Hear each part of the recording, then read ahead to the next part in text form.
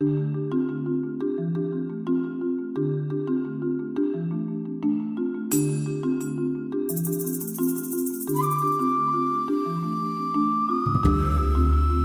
listening to the Illuminations Media Network. Welcome back to the Illuminations Media Network. I'm Tamara Westwood, your host, and I'm excited to bring you some more very exciting and informational data for your mind, for your body, and for your spirit. Today, I have a colleague of mine from many years ago at the Hypnosis Motivation Institute, Lee Spusta. Lee Spusta is a sound engineer. He's also a hypnotherapist, and he's also a very, very exciting pioneer in the area of sound healing, which is our very interesting topic today. And so, Lee, you've been on the show, maybe about a decade ago. Wow. Decade sounds so long ago, so maybe around 10 years ago. Yeah. And so you're back. I'm so grateful that you could take the time out. Of course, I'm But, glad. I think that now is a really good time to talk about sound healing. We are bombarded with a lot of EMF waves. We've got the 5G about to happen.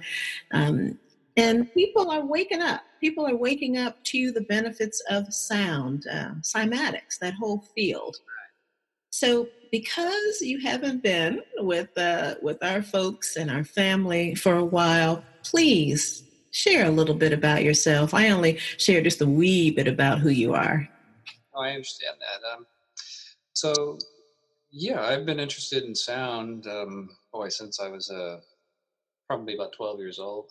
Even before that, I was into music like a lot of kids, but I was always listening to those melodies and rhythms and trying to figure them out.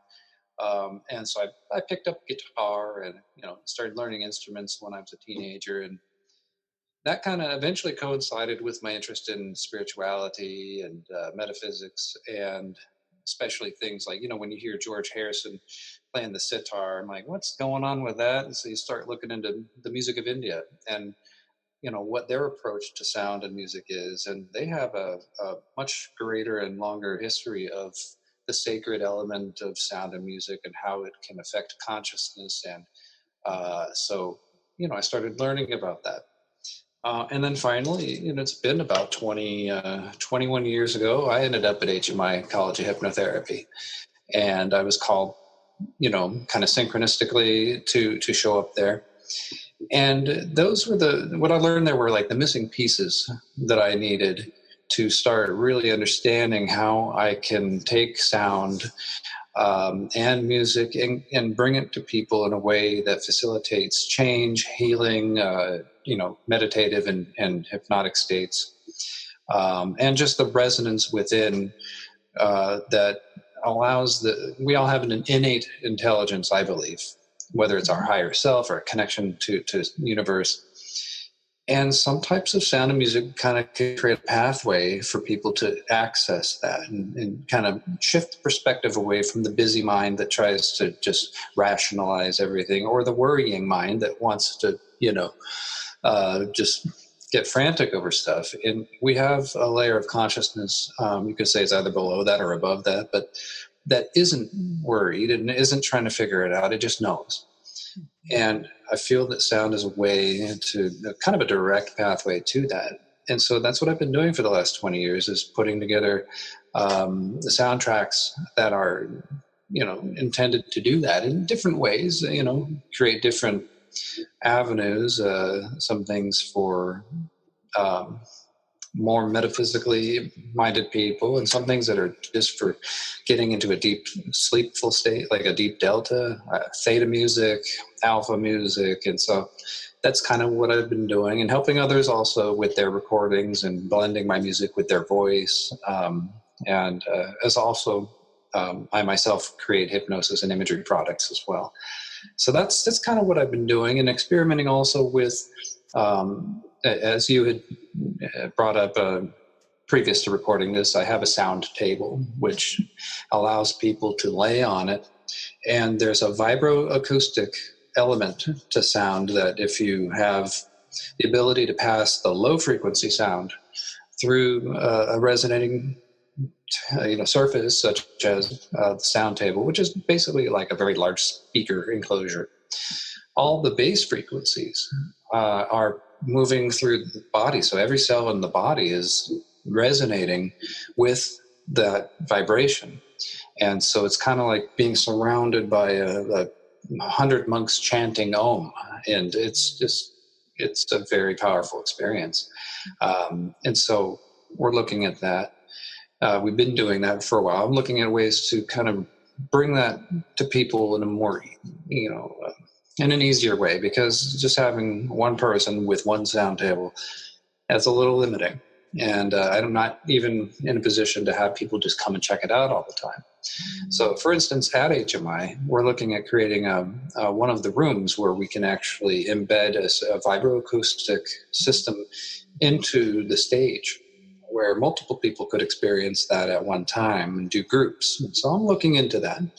And then to finalize an introduction, I too have recognized that in the last, I guess since we've talked, the last decade, there has been a definite increase in people being interested in sound healing, in the resonance of sound, its capacity to shift consciousness and for healing. It's just getting bigger and bigger, because I think people are, intuitively understanding that there's a powerful thing there. Sound baths have become a much more popular thing. So it's exciting to know that it's broadening, it's opening up, and people are waking up to this idea. Oh, that's awesome. And you spoke to the brainwave levels. You spoke to the theta and the alpha. And as hypnotherapists, we know the importance of that, of shifting the consciousness so that we can enter into that subconscious realm and suggest change to the individual. And if you could, just break that down a bit to our listeners who may not know very much about those levels of consciousness. Sure. There's 4 basic levels, even though there have been some new levels added in the last while. One of the more recent ones is epsilon, and then there's gamma. But let me start with the basic ones. So when we're in our normal chatterbox mind, we're in a beta state. So those are the fastest brain waves, and that's when we're using our logic and our reason, and we're trying to pay attention to things that require our focus. So, working on something, doing some math problem, our basic busy mind is beta. And that works for us. But if we stay in beta too long, we start to get stressed out, because it is very active. And if we don't have an outlet for it, then it turns into a feeling of anxiety or stress. And so the state below that is alpha. And that's when our brainwaves start to settle down a little bit, and they move down, whereas beta is more in the 13 to 18 to 20, depending on who you talk to, brainwave state cycles per second. So 13 to 20 cycles per second is the beta. And then below that, you have basically from 8 to 12. That's alpha. And when we're in alpha, it's a very natural, calm state. We're still awake, we're still focused, but we're in a more calm, receptive place. And some people experience that as a light meditation, or maybe you just get a little daydreamy.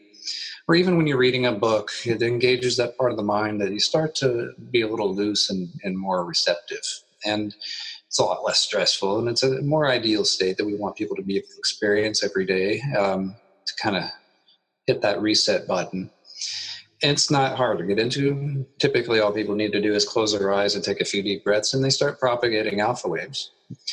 And then below that, we have the theta. Now, theta is from 4 to 7, or right below 8, let's say 7.9. And theta is more deeper kind of meditative or hypnotic state, or, if we're asleep and we're dreaming, there's a lot of theta. If we're having deeper spiritual experiences, there's probably a good amount of theta going on. It's also when we're in a very creative space, we're having a lot of theta. And brainwave activity can coincide. You can have some theta with alpha and beta. It's never just one thing. It's just what's dominant. And so if you're theta dominant at a given moment, then you're going to be more in a creative or a deeper, inner awareness state, and or perhaps off in dreamland. And then finally, the delta is the deeper, not quite the deepest, but because like I said, they're finding new categories of rhythms, but typically it's the lowest that we engage in. So when we're in the deep dreamless sleep, we're usually in primarily delta, and that's from about 0.5 up to 4 cycles per second. And that's when our body is recharging, resetting, renewing. It's all the cells are doing their thing to get prepared for the next day. So that's our restorative type of state. Now, that what we want to do sometimes, if somebody needs physical healing, we might want to bring up some of those delta rhythms, even if they're not sleeping, because there's a restorative quality. There's communication that happens when there's enough delta that the body starts understanding, okay, it's time to really release stress, let go, and allow harmony and balance to set in so we can really hit that restart button. And now beyond that, we do have the gamma, which is above the beta thinking mindset. And the gamma is exhibited with monks that are in a very high conscious state. They exhibit gamma waves. Or if somebody's having a psychic experience. But also they've noticed when people are in the zone that it's one of the waves that start to come on. And so previously it was thought that it was just alpha. And then they realized, no, there's some gamma happening there. And anytime you have gamma, there's often what they call epsilon, which is the very, very slowest brain waves. And so that's an area that's still kind of getting figured out. It's newer. The research is still going on. But what's coming out is that we can absolutely stimulate an abundance of those waves and get some interesting results for consciousness, spiritual connectedness, that kind of thing. And super learning also helps with memory and retention. And they're looking into even people that suffer from Alzheimer's or dementia, wanting to increase their gamma production, or their, how many gamma waves they're producing, because it's linked to memory, especially long-term memory. And so there's some interesting stuff to look at there. Fascinating. Now, Lee, you spoke about rhythm, and you also spoke about dominance. So that can take us into the realm of music and the effect that it has on our consciousness. You talk about entrainment. Yes. That if someone is in beta and they are stressed out, and as hypnotherapists, we want to get them out of beta, so that we can get that mind into the alpha, theta, and it'd be awesome if we could get to gamma. But what are some of those tools that can entrain and get that mind to slow on down? All right.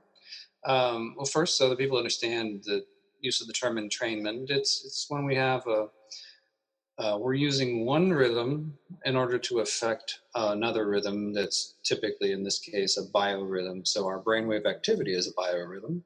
And so an external rhythmic response, if it's in the general vicinity of what our brain is doing, it can lead and pace the brain waves to slow down, to speed up. So that's the process of entrainment, where you're just coaching and leading brainwave activity to either step up or step down. And we can use sound and music as a carrier for those rhythms to do that. But I do see, or I know that people intuitively do this when they know that they need, to unwind or whatnot. And that's when people go to their favorite music, whether it's dance music. Some people like to do it through movement, where you have that beat and that rhythm is present. Some people want to do it through listening to Mozart or Beethoven or something, where it's just they like the textures of the music. And the thing is, even if there's not a specific entrainment brainwave activity that's happening with these pieces of music, overall, there's an engagement that our brain does. It automatically starts moving more into an alpha when we're listening to music, especially music that we enjoy. That we enjoy, yeah. Right. And if we have an association to it, maybe we grew up with it and we love the lyric or that melody, now we have an additional reinforcement for why it's going to have a positive effect. Even if it's music that some people might go like, how can you listen to that? The Metallica music is so, distorted and loud and fast.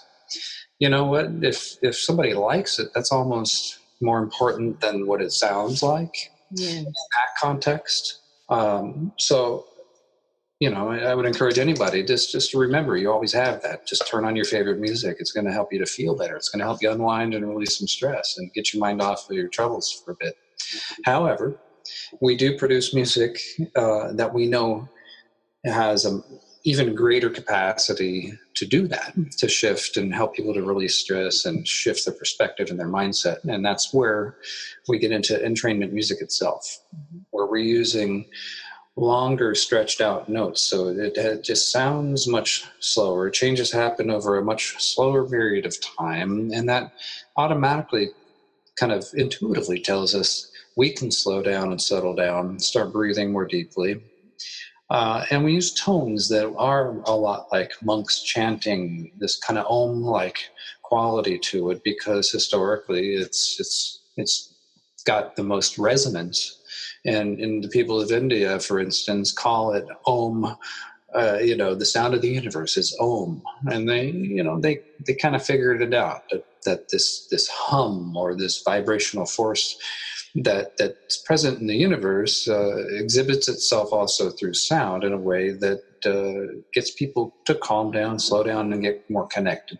Mm-hmm. And so there are different ways we can tap into that, different textures and things that coach us psychologically and physically to slow down, to let the stress just go by the wayside, So that's what I've been doing, of course, is composing music that has that purpose in mind, that it's enjoyable, but the conscious mind doesn't worry about where the melody is going or what the rhythm is. It becomes background enough so that a person's own experience can take the forefront, so that whether it's just tuning in to see how they're doing in their body, or a perspective shift on an issue that they're dealing with, or just being open to feeling connected to spirit or source.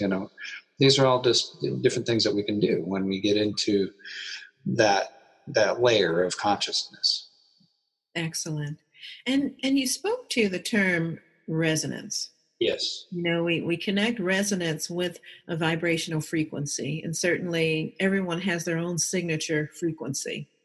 And when we want to induce or support, a more healing resonance, that's where we would apply the specific tones or frequencies. Right. And that takes me to the binaural beats that a lot of people are, including in music. And so there's a lot of talk about whether or not to use those beats with music. Does it interfere with the resonance of the music? Should you use the beats alone and just focus on the music? Okay. I have both an educated response to that and an opinion about that. Yeah.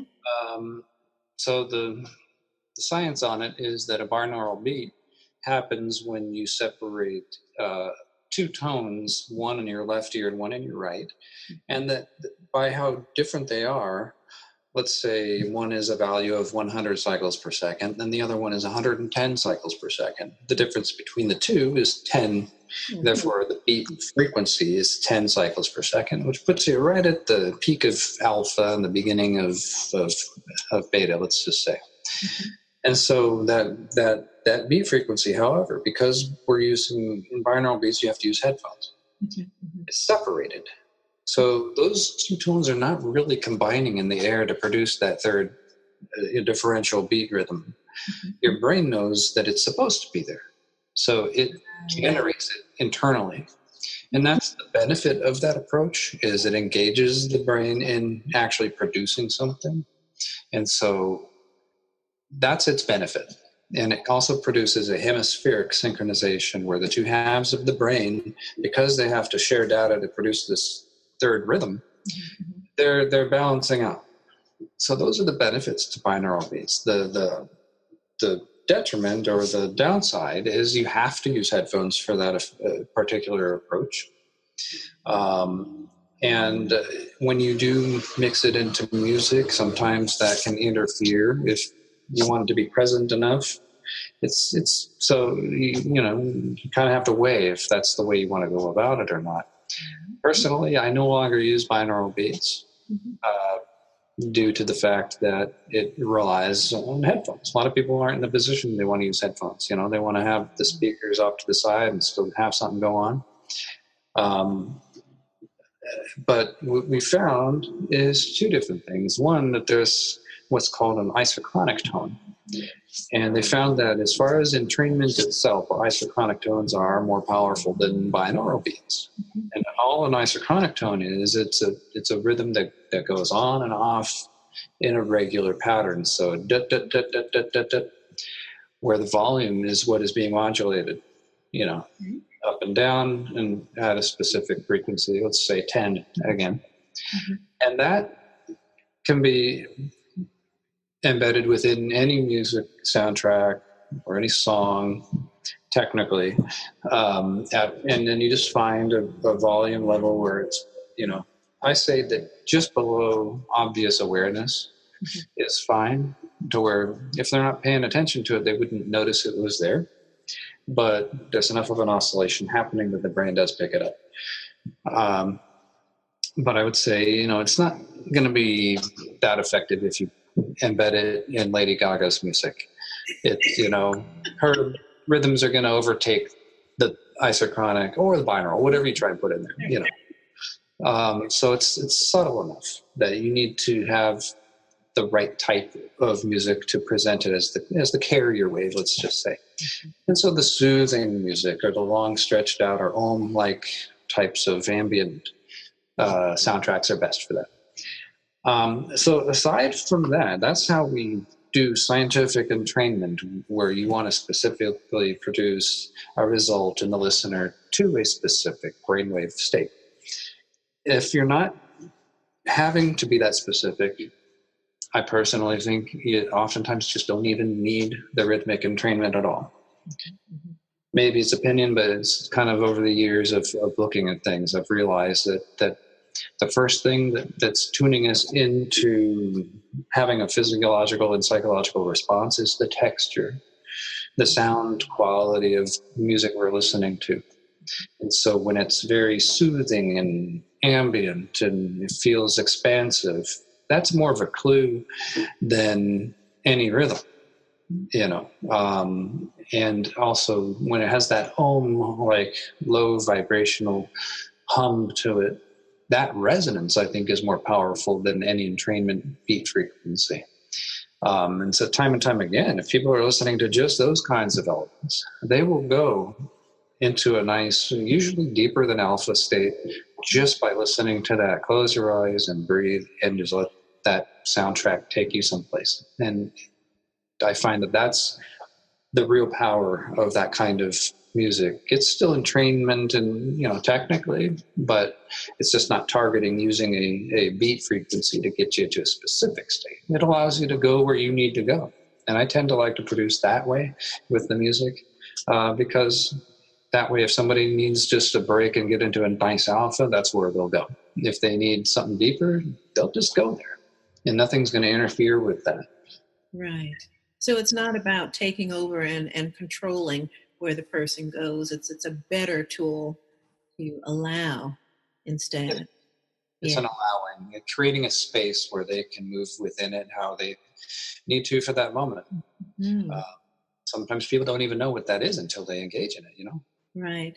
And that part of us that's inside, the one that knows all things, that part knows exactly what we need in that moment. Yeah. Beautiful. Now, no headphones. You spoke earlier about the sound table, Yeah. and how those vibrations that come through the speaker actually create a resonance with the cells in Right. the body. But when a person puts those headphones on, of Yeah. course, it's not resonating with the rest of the body, and it's going in through the eardrums. Uh-huh. Can you speak a bit about that fascinating vagus nerve? Oh, And the sure. yes. That nerve runs throughout our entire body, and it informs our endocrine system, what it's doing. So it has a lot to do with regulation and hormones and everything else. And so then it has a lot to do with chemical messengers throughout the body. And the idea of whether we have physical sound waves affecting our physical body versus just the eardrums. The one thing is, if we are using headphones, the eardrums are converting that sound into electrical impulses, and then our brain is then experiencing that and doing its thing about whether it's releasing this hormone or this brainwave. Neurotransmitter, thank you. And so there's still stuff that's going on that affects the rest of the body. And so you get a sense of resonance through what the brain is doing in its experience to these sounds coming in. However, I do think that if you have the opportunity, it is more powerful to have physical sound interacting with your body. And you can still do that by, just turning on your stereo system. It doesn't have to be loud, but just the sound waves moving through the air. And yeah, if you have a subwoofer or a nice system like that, that's great. Some people, if they sit in the car, not while they're driving, but if they sit in the car and they're sitting in the seat, the car is designed to fill the space with bass and stuff. You can get into a real nice state and feel all those vibrations just sitting in your car, listening to it. So there's ways to do it, and if you want to additionally put headphones on, you can do that. The stereo imaging also does provoke that hemispheric synchrony in the brain, so that's always a good thing. That's the benefit side of using headphones. But even if you have your speakers placed near enough to you that you get that sense of stereo, the sense of left and right, you can still get that brain balancing effect. So I would encourage people to look at it that way. Set your speakers up where you get a sense of right and left and maybe a little bit of bass response in the room.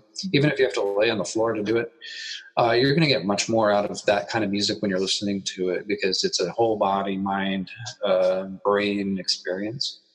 But if all you can do is headphones because you're in a public place or something, by all means, it's still going to be helpful and help you to get into an altered state of relaxation. It's just whatever it is that's going to work for you at the time, but I wouldn't lock people into headphones by any means. I think there's a limiting concept there. Yeah. And you answered my next question, Lee.